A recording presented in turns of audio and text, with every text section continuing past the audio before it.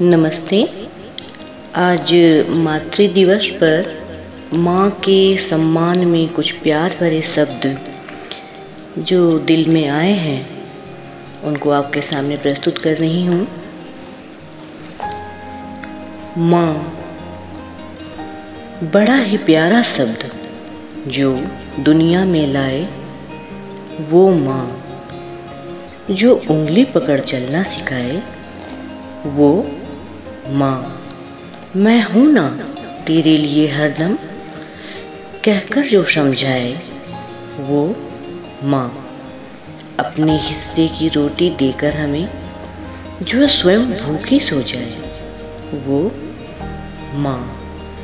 100 झूठे में लिपटे चेहरे के पीछे जो अपने सच जान जाए वो माँ। लाख धोखे पाके भी जो हमसे सच की उम्मीद लगाए वो माँ। रोज तिरस्कृत होके भी हमसे हमें हर पल गले लगाए वो माँ।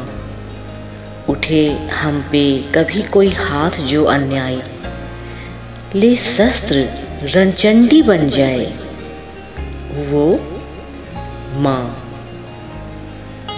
माँ के लिए जितने शब्द कहे जाएं सब कम है। दुनिया में आज हमारी हस्ती है इसी माँ से।